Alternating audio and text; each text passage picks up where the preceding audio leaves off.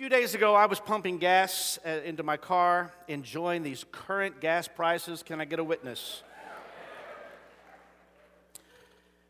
Becky came home bragging yesterday about how little it cost her to have to fill up her car. That was a great thing.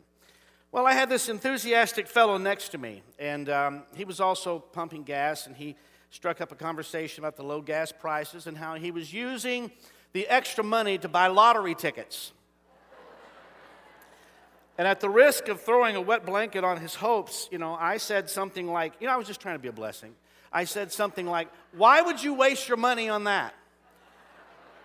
You're betting on 6 numbers? Really? And, dude, you work hard to earn your money. You get up every day, and you go to work, and you work hard. You're not going to win. Again, I was just trying to be a blessing to him. And you work hard for it, and you're just going to throw it away on a lottery ticket. He said, yeah, he said, I know, but you never know. Well, the conversation pretty much came to an end when I came out with a statement like this. I said, why would you take a chance when you can have a rock-solid promise? You know what I love about Christianity? One of the many things I love about Christianity is this. Christianity takes the lottery out of life. Once you become a Christian, it's no longer about chance. It's about God moving in your life, directing your steps, and ordering your steps. How many say amen to that today? There's no more chance when you become a Christian. There's something that God does that makes His promises rock solid. We sang today, for I know He holds the future, and life is worth the living just because He lives. Why gamble when you have the rock-solid promise of tithing?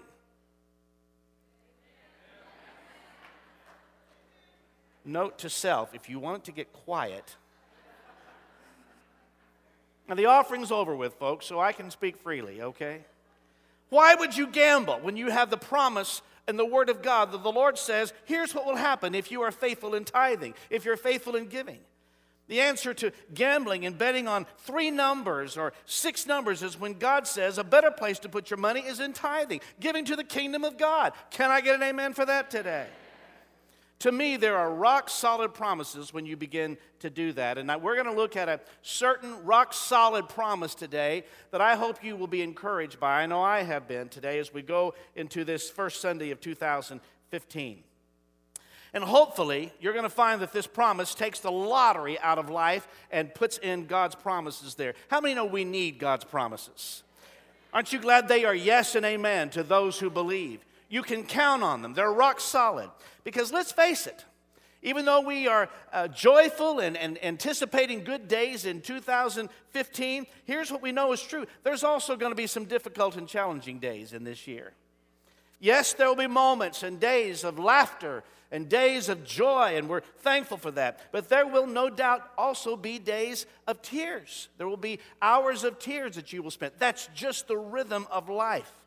Well, I want to give you one of the promises this morning that I know you know extremely well, and I'm going to take it and kind of pull it apart. It's just one verse we're going to look at today from the book of Romans. If you want to go there to chapter 8, you know this verse so very, very well. And it's divided into 3 sections in my mind. I don't know how well I will articulate that with you, but you'll maybe catch that as we go.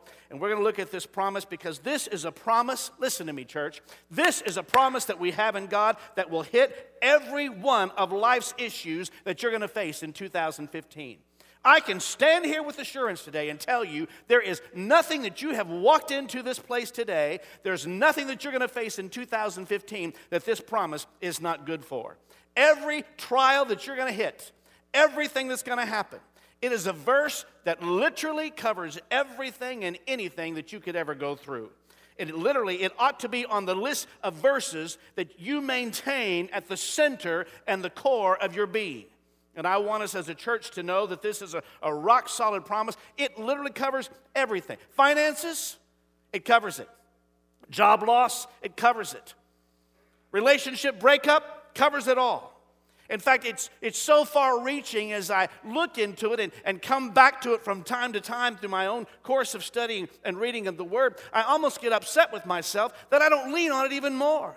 that I don't take advantage of it even more because it's so all-inclusive. It's in the book of Romans. And if you will go there for just a minute, we're going to look at it as we go into this new year. And then at the end of the service today, we will not dismiss the service until we've had a chance to pray for the business people that are a part of Bethesda. We can just ask God's favor and blessing upon you and your work as you go into this year. The verse that holds this promise simply says this. If you'll put it up on the screen, I want us to read it together. It's from Romans 8:28. And we know that all things work together for good to those. Okay, you're going to have to do better than that. I don't know why it is. It's just natural for us that we sort of default in a situation like that to kind of giving about 20% effort. Last week when Pastor Brent was gone, it fell my lot to conduct the choir. And bless their hearts, there was a few folks that have joined the choir since I've been the pastor, and they were not expecting the shock of when Pastor Dan directed the choir. And so in the choir rehearsal room ahead of time, I said, for those of you who've not done this before, let me just tell you, you're probably going to get a look. And that look says this: you sing or I'll kill you.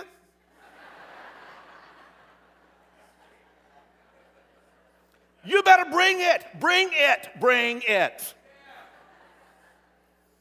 That's what that's all about. I'm just not much into this half-hearted effort. And I think it ought to also be true when we read the word of the Lord. So I'm going to give you a second chance here. That's it. You only get two. Second chance. We're going to read this. I want you to read it with passion. I want you to read it like you believe it. I want you to read it like you stand upon it every day. Let's go. And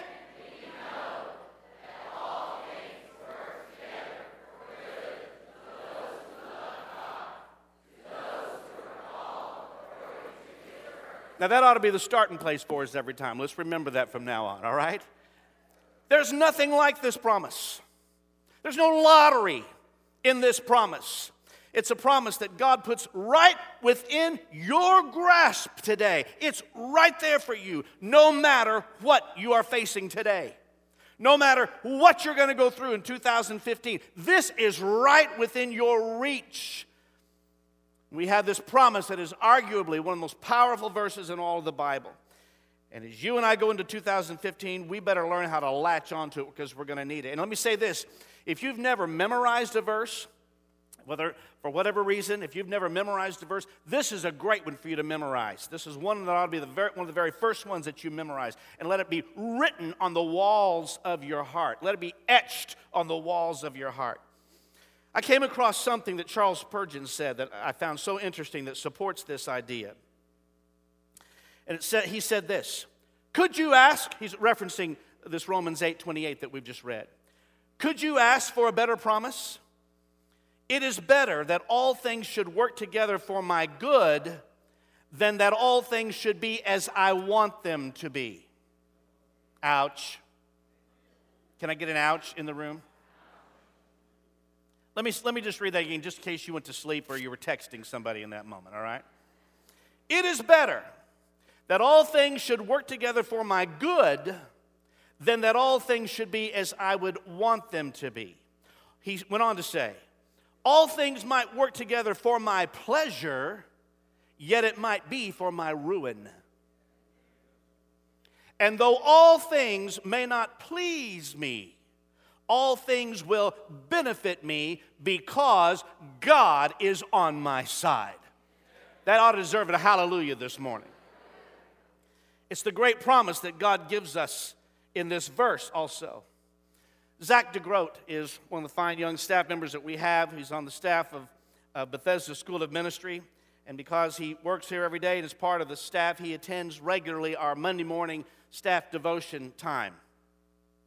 And he and his wife, Annie, have a gorgeous little 2-year-old son. I think he'll be 2 next month, named Henry. If you want to see a beautiful head of hair on a child, he's stunning. He's a gorgeous little boy.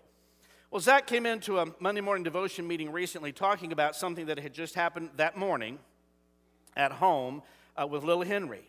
And while I don't remember the details of how it got to this point, here's what I got out of it. That somehow little Henry spotted his daddy's pocket knife. And he was fascinated with it, and he got his hands on it. Now, he was never in any danger, so you can relax about that. His dad was nearby, but he got his hands on his dad's pocket knife, not quite 2 years old. So nevertheless, Zach was endeavoring to diplomatically, take the knife from his 2-year-old son, though it was, shall we say, causing a bit of an unpleasant reaction from the little boy. Imagine that. Imagine a little boy wanting to play with a pocket knife. A natural fascination. Doesn't really know what it is, doesn't really know what it can do, but he wants it. Do I need to draw the parallel for you this morning? Hello. Are you awake today?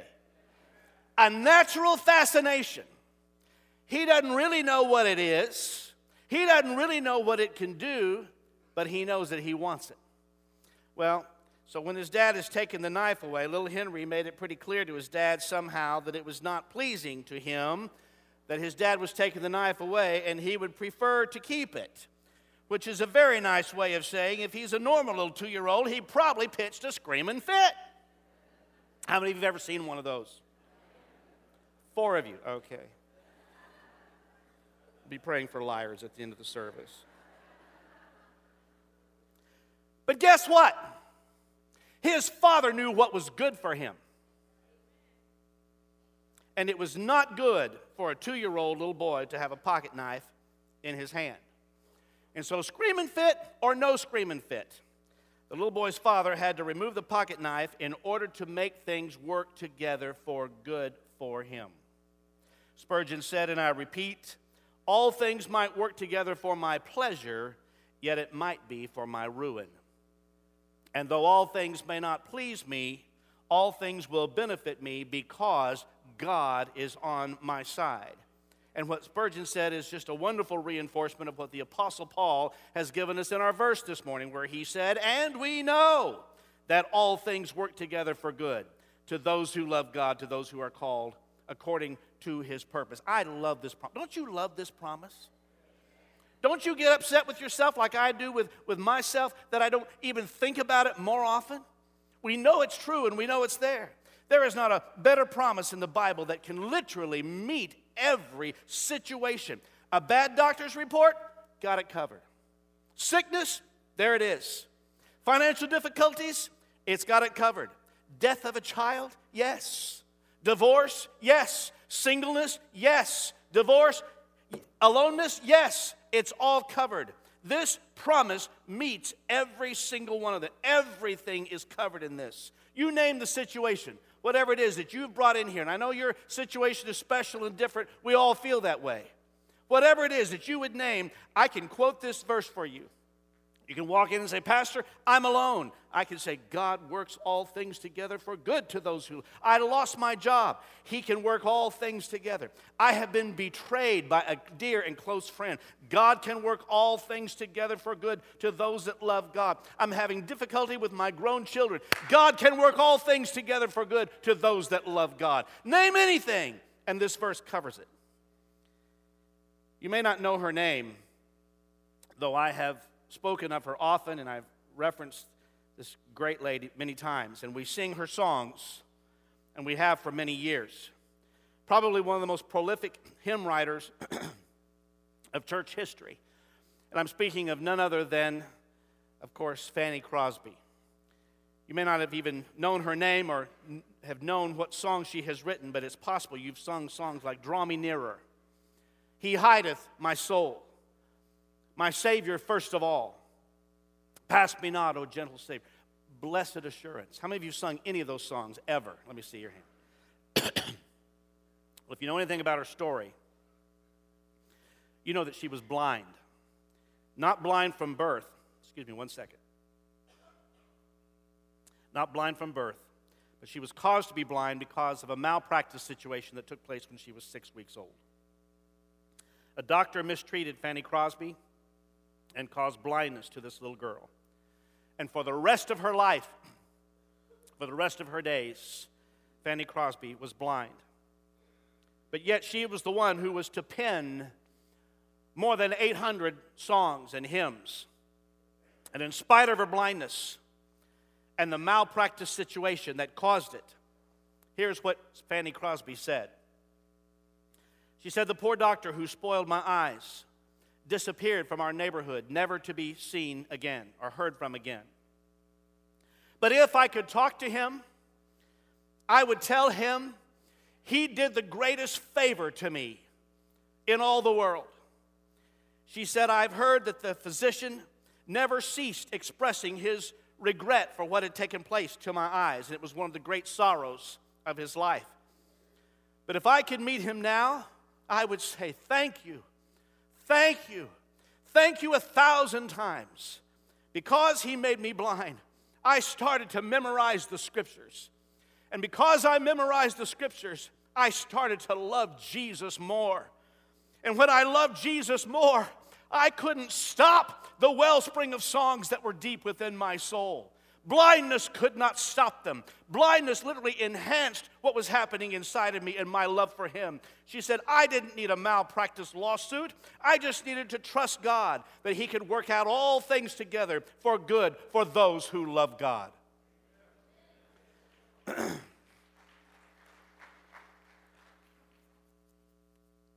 But here's the truth for most of us. What we sometimes do is look at a malpractice opportunity. We slip and fall, or someone does something, and immediately we want to take them to court. Listen to me carefully. Instead of God building something inside of us, instead of being seriously committed to the word of the Lord and believing God's word in Romans 8:28, we're ready to sue somebody. And here's the deal. We think when something bad happens to us, we think cash. We think opportunity. We think finances. And we find ourselves getting a check, but miss being conformed to the image of Christ. We have to understand how important this is. And what he is wanting us to do is to not think, I've been hurt, so let me cash in on this, but rather, God, do something. With these circumstances that seem so diabolical, that seem so wrong, I still believe the truth of your word, that verse that is still within my grasp, that you will take all things and work them together for good because I love you. As a result of a physician error, Fanny Crosby is left blind. But instead of getting cash, she gets over 800 hymns to write for the glory of God and for the edification of his church.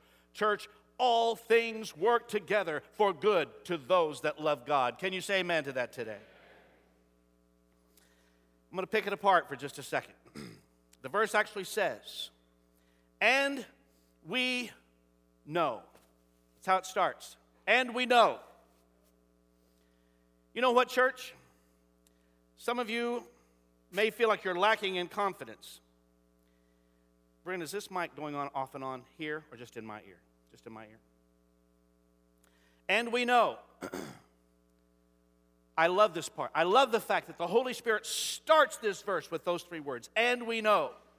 It gives us a confidence and a certainty and an assurance about what God will do. You know, the Holy Spirit could have, when giving direction to those writing Holy Scripture, he could have left off those first words and simply said, God works all things together for good. But he doesn't. And I think it's critical. Every word is critical.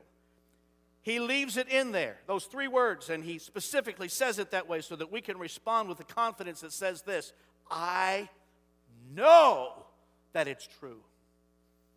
I may have every reason to doubt it today. I may have every reason to think otherwise. The enemy may be beating up on me and causing me to see the glass half empty instead of half full. I may not have any natural reason to think that I'm going to get through this. But the Scripture, the Word of the Lord says, and I know. I have an assurance, I have certainty that God is going to work things together for good. He says, I didn't just tell you what God can do, but I'm going to give you a confidence that no matter what you faced, but he was saying that you have this assurance inside of you. Because for the Christian, I want you to remember this today. I know you know it, but remember it. Refresh it in your mind today. Rehearse it again in your mind today. For the Christian, there is always a bright side to everything. Oh, that was the weakest amen you've given me all year. For the Christian, There is always a bright side to everything. If nothing else, dear one, you have Jesus on your side. And that ought to be enough reason to say, that may be all I've got today, but it's all I need. He's going to see me through this. It's like what C.S. Lewis said. He said that Christianity is actually like a true fairy tale. That God really does work things out in the end. God really does work on our behalf. He really is working to see the miracles take place in us. And the key to what Paul said is this: we know, and we know. Don't skip over those first three words. And we know, because it gives you the assurance that you need. When you wake up on that day and the sun is not shining and everything seems to be against you, you still can stand on the Word of God and say, but I know this is true. Bad doctor's report? Yes, but I know. Broken relationship? But I know. Sickness, financial loss, job loss? But I know. This is what I know. Because with Jesus, there's always a bright side. And you can say that over and over and over again with assurance that you know He's working all things together for good. You don't know how it's going to happen. I can't answer how it's going to happen. You don't know when it's going to happen, when He's going to work things together. You don't know what's going to happen. But you know this, you know you can stand there as a believer in Jesus and say, I know that He will do it, and more importantly, I know that He's able to do it. God is able. Come on, give the Lord praise today.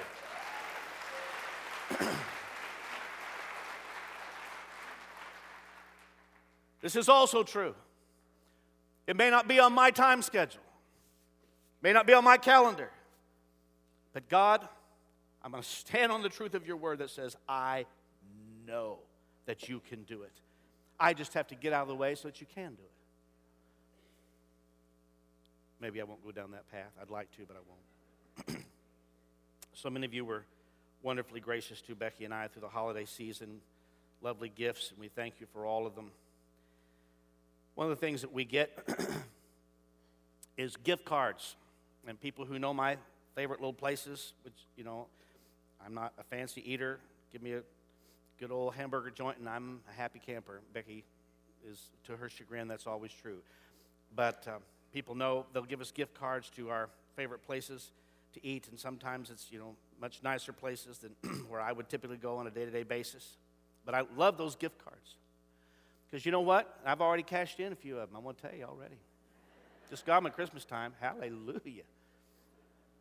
Pull up to my favorite little hamburger joint, pull that thing out, say, this is paid for, baby. I just had a crazy thought using a gift card the other day. What if Romans 8:28 was a voucher coupon that you had, that you could pull out of the Bible for anything that you go through?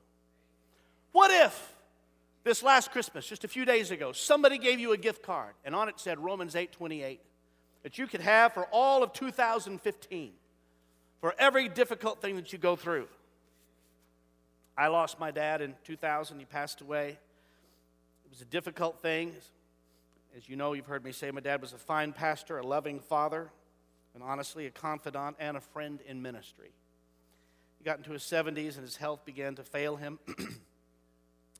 And though I'm thankful that he's no longer suffering in his earthly body, it was nevertheless a painful thing to lose him. And I know many of you, even in this past year of 2014, or the last couple of years, you've lost a close loved one, and you know what that feels like.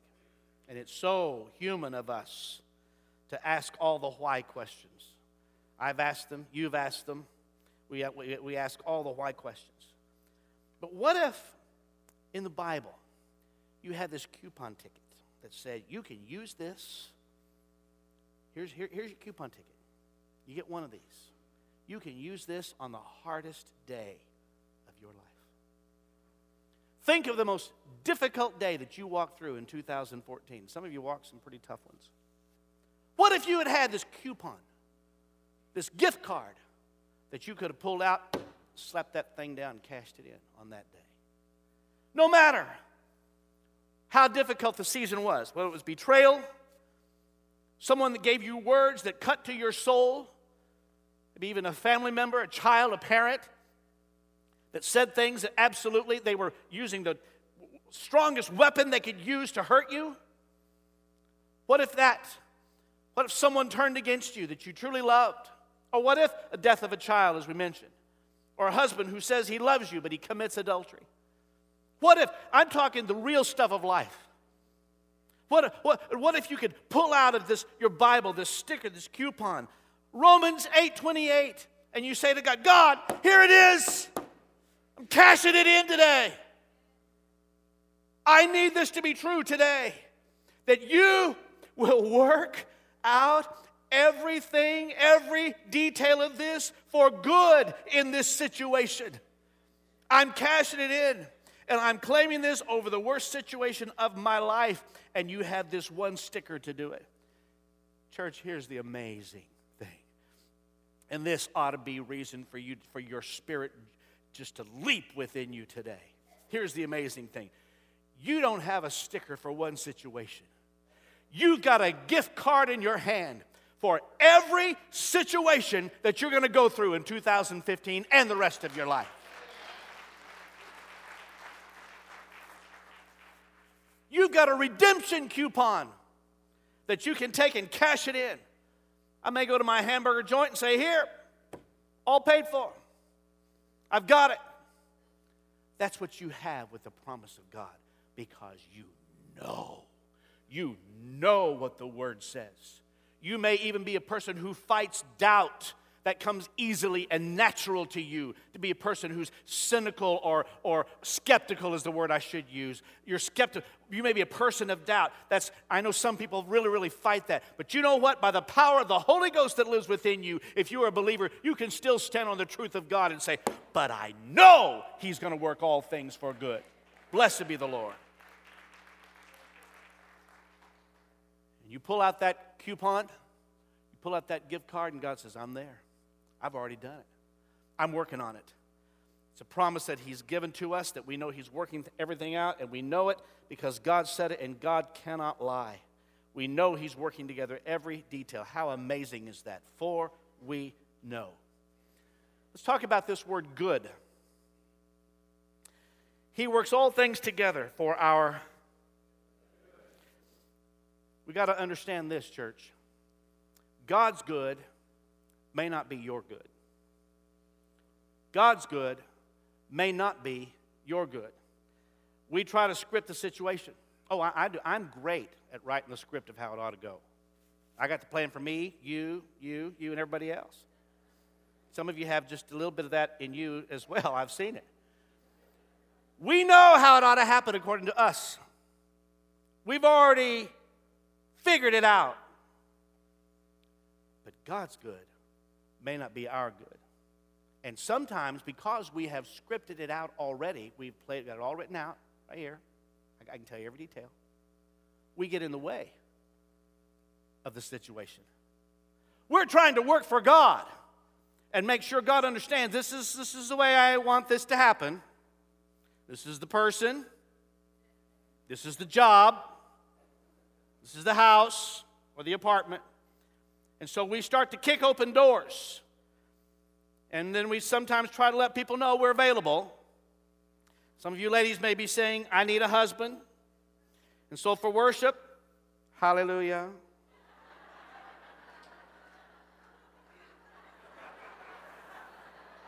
I love you, Lord. You're worthy. Look over here, look over here, look over here. You know what I'm talking about. Come on. Yes. I know people who've done that. And we try to help God, don't we? We try to help God, and God goes, could you just stay out of the way and let me do what I do? You don't need to help me, God's trying to tell you. You're on ground that doesn't belong to you. And you see, the part that gets me, with God, there's always a mystery. Always a mystery. The part that gets me, I know why God works things for our good. Because God is good. That's why he does these things, why he works all things together. The Bible, the psalmist said in Psalm 119, you are good and you always do good. It's the character of God. God can't help but do good. That's who he is. That's how he helps us. I get the why. I don't get the how. That's the problem I struggle with. I keep wanting to know, so God, how are you going to do this? If you could go ahead and show me all of it.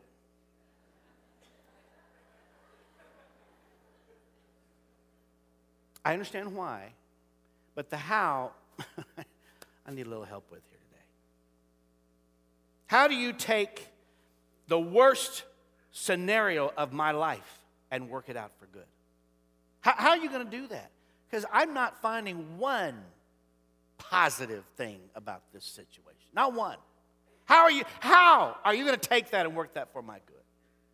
How do you take me as a parent and my failures and turn it for good? How do you do that? Well, we don't know. That's the mystery. All things work together for good? How does Joseph become second in charge of the kingdom? A guy who's never been to college, never studied anything, hasn't read one leadership book. And God's school is way different than man's school. Have you figured that out? And here's what I want to challenge you with today. Because here's what you and I would think. Here's how you and I would plan this out for Joseph. Well, you need to get your master's. You need to go to seminary. And I'm not opposed to education. Take one look around this campus and you'll figure out we are not opposed to education here. You need a master's degree in leadership so that you can work right alongside Pharaoh and fulfill God's dream. And God says, that's your curriculum, but my curriculum is different.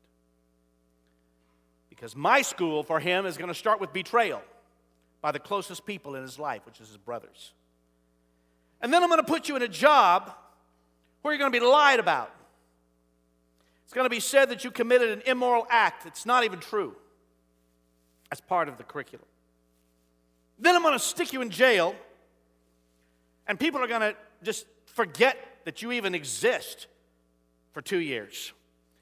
And then you're going to be ready to be a leader. Let me tell you something this morning, and I pray this really helps you. Some of you think you have been angry with God over circumstances in your life, but I think God is possibly saying to you today, you're not angry with me, you're just angry with my curriculum. Because what you want to do is you want to read a leadership book and go to a seminar or two, and God goes, no, I'm going to teach you what you need to know through betrayal. I'm going to teach you what you need to know through heartache. I'm going to teach you to bring you to the place I need you to be through very difficult situations that you have decided God has nothing to do with. That's how I'm going to teach you. You want to go ahead and get an MBA, but God goes, I'm going to teach you through an entirely different process. And church, hear me, it's not that we're angry with God. We just don't like what he uses to prepare us for what he wants to do in our life. God begins to come in and work inside of us and where we need to be. But he can take the worst scenarios of our life to prepare us for the places that he wants to bring us. How does he do it? I don't know. I don't have the answer. I wish I could tell you the answer to that.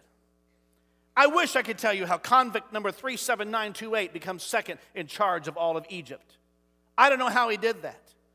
See, we tend to view the kingdom of God as corporate America. And you just kind of move up the ladder. You can certainly see it in ministry. Some of you who've been involved in ministry, you know this is true. Find a pastor who pastors a church of 200 people, and then he gets a call to move to a church of 500 people, and then he gets, to pastor a church of 1,000 and moves right on up. And it becomes corporate America in the church today. And God says, I don't work that way. That's not how I work. Listen to me, young people. Listen to me. Young, old, middle, wherever you are. Faithful in little, ruler over much. Faithful in little, ruler over much. He may put you in a redundant situation that doesn't seem to change at all. And you've long since decided God's got nothing to do with it. But then God, out of nowhere, can put you right where you need to be so that no man can ever say that they promoted you, because David said promotion only comes from the Lord.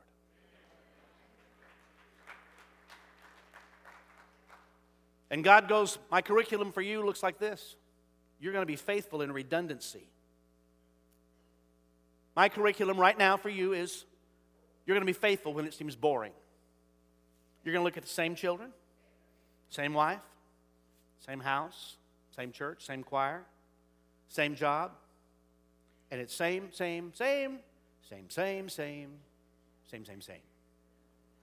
And God is saying, listen, dear one, you stay faithful in that little thing, and then out of nowhere, watch what I can do.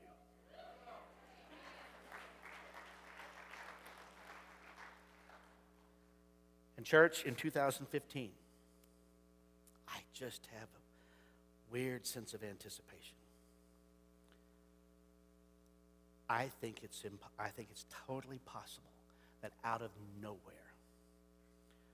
we're going to see the Lord show up and do the most unexpected things. Out of nowhere, doing what we do, going through your routine, taking care of your elderly parents, going to work, driving the same freeways, doing this, and out of nowhere, He shows up and He does the unexpected thing. Who's ready for it today? Who's ready for it today?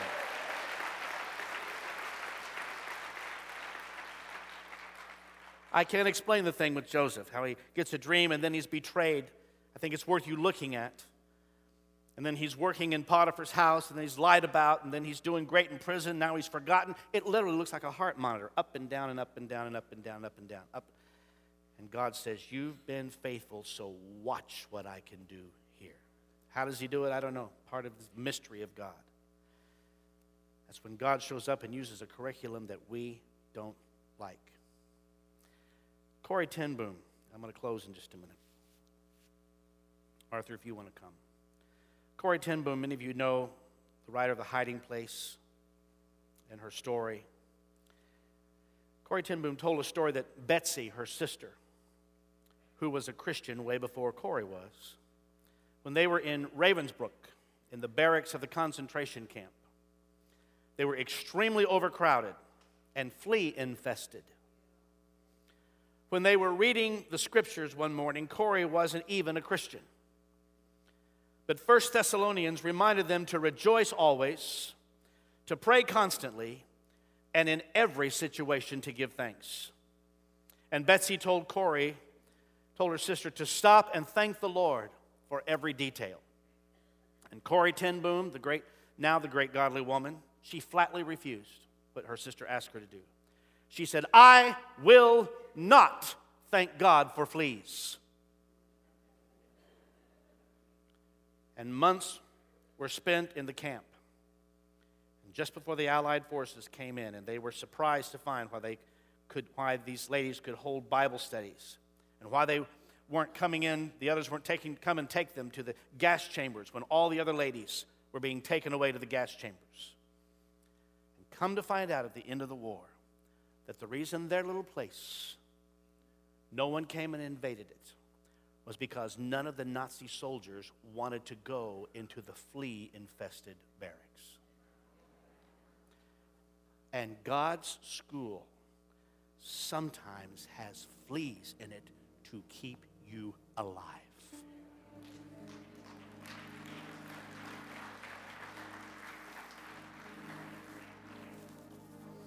God's school. You may not really be angry with God as you have supposed. You just don't like His curriculum. We've got to thank Him anyway, church, whether it's fleas, I don't have a car, I don't have a job, whatever it is, we surrender Him and we say, God, you know what's best because your word tells me And I know that all things work together for good to those that love God and are called according to his purpose. There is the fine print of this verse that puts everything into reality. All things don't work together for good for everybody. That's the fine print. You need to read it all. Not everybody can claim this because not everyone has the same master. Look what it says. And we know that God works all things together for good to those that love God and are called according to his purpose. That's what changes everything here. God says, I'm doing this for the folks that love me. I'm doing it for those that are called. Because what I'm doing is what the next verse, verse 29, says. Because the reason I do all this, God says, is because of what he says in verse 29. I'm conforming them to my image. I think the overriding question for all of us is Christ being formed in you? Dan, is Christ being formed in you?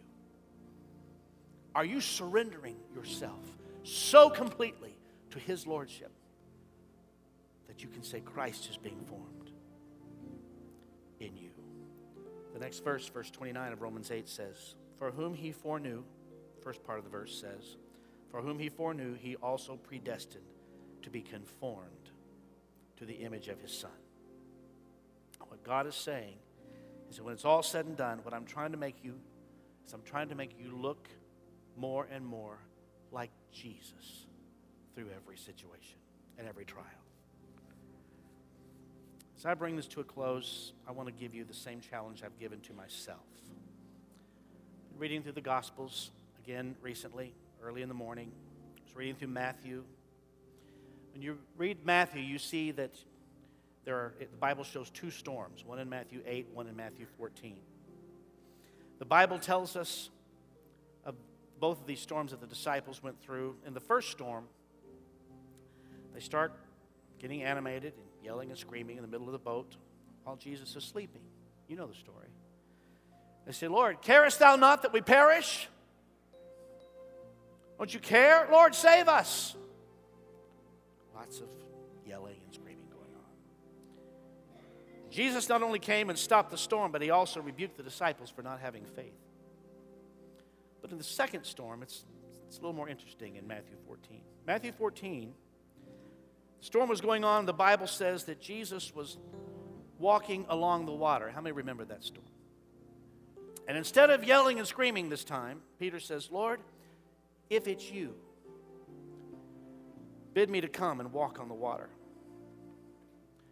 And I don't know if this is true for anybody else in the house today. I speak for myself. It is very easy for me to adopt a posture that says, God, what are you doing? What is going on here? Why is this happening to me? This is not the way I planned it. This is not what I had in mind. And I'm pretty sure it comes out as yelling and screaming at God. And I hear the Lord say to me, what am I doing? I'm trying to help you. I'm trying to limit the screaming and teach you how to walk on the water, dear one. Because that looks a little bit more like Jesus than all the yelling and screaming and continually saying, what's going on? Why are you doing this? Why is this so bad?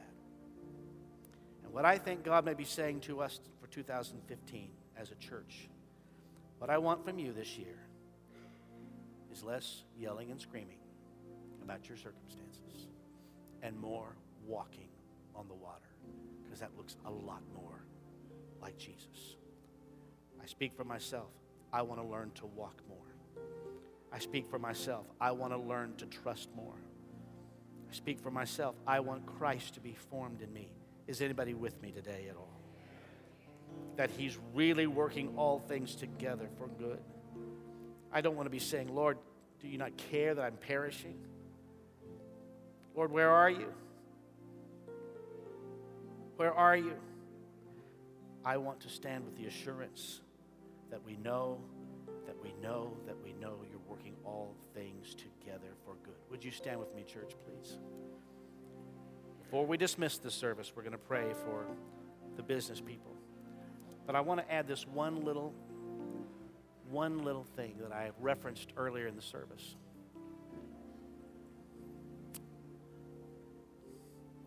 I talk about my propensity to be animated and yell and scream about circumstances, and I know that I'm not the only one who faces that. You know what, church? Why don't we just, within the quiet of our own heart today, say, Lord, for 2015, let me wake up with the joy of living. Let me wake up every morning, not with that sense of heaviness, not with that sense of immediately the cares of the world and all of my problems right in front of my face. Let me wake up with the joy of living. And let the first thing on my heart, Lord, you can do this. I can't, but you can. You can do this, Lord Jesus. Let the first thought that I have be, and I know that you're working all things together for good. Is that not a way anybody wants to live in the house today?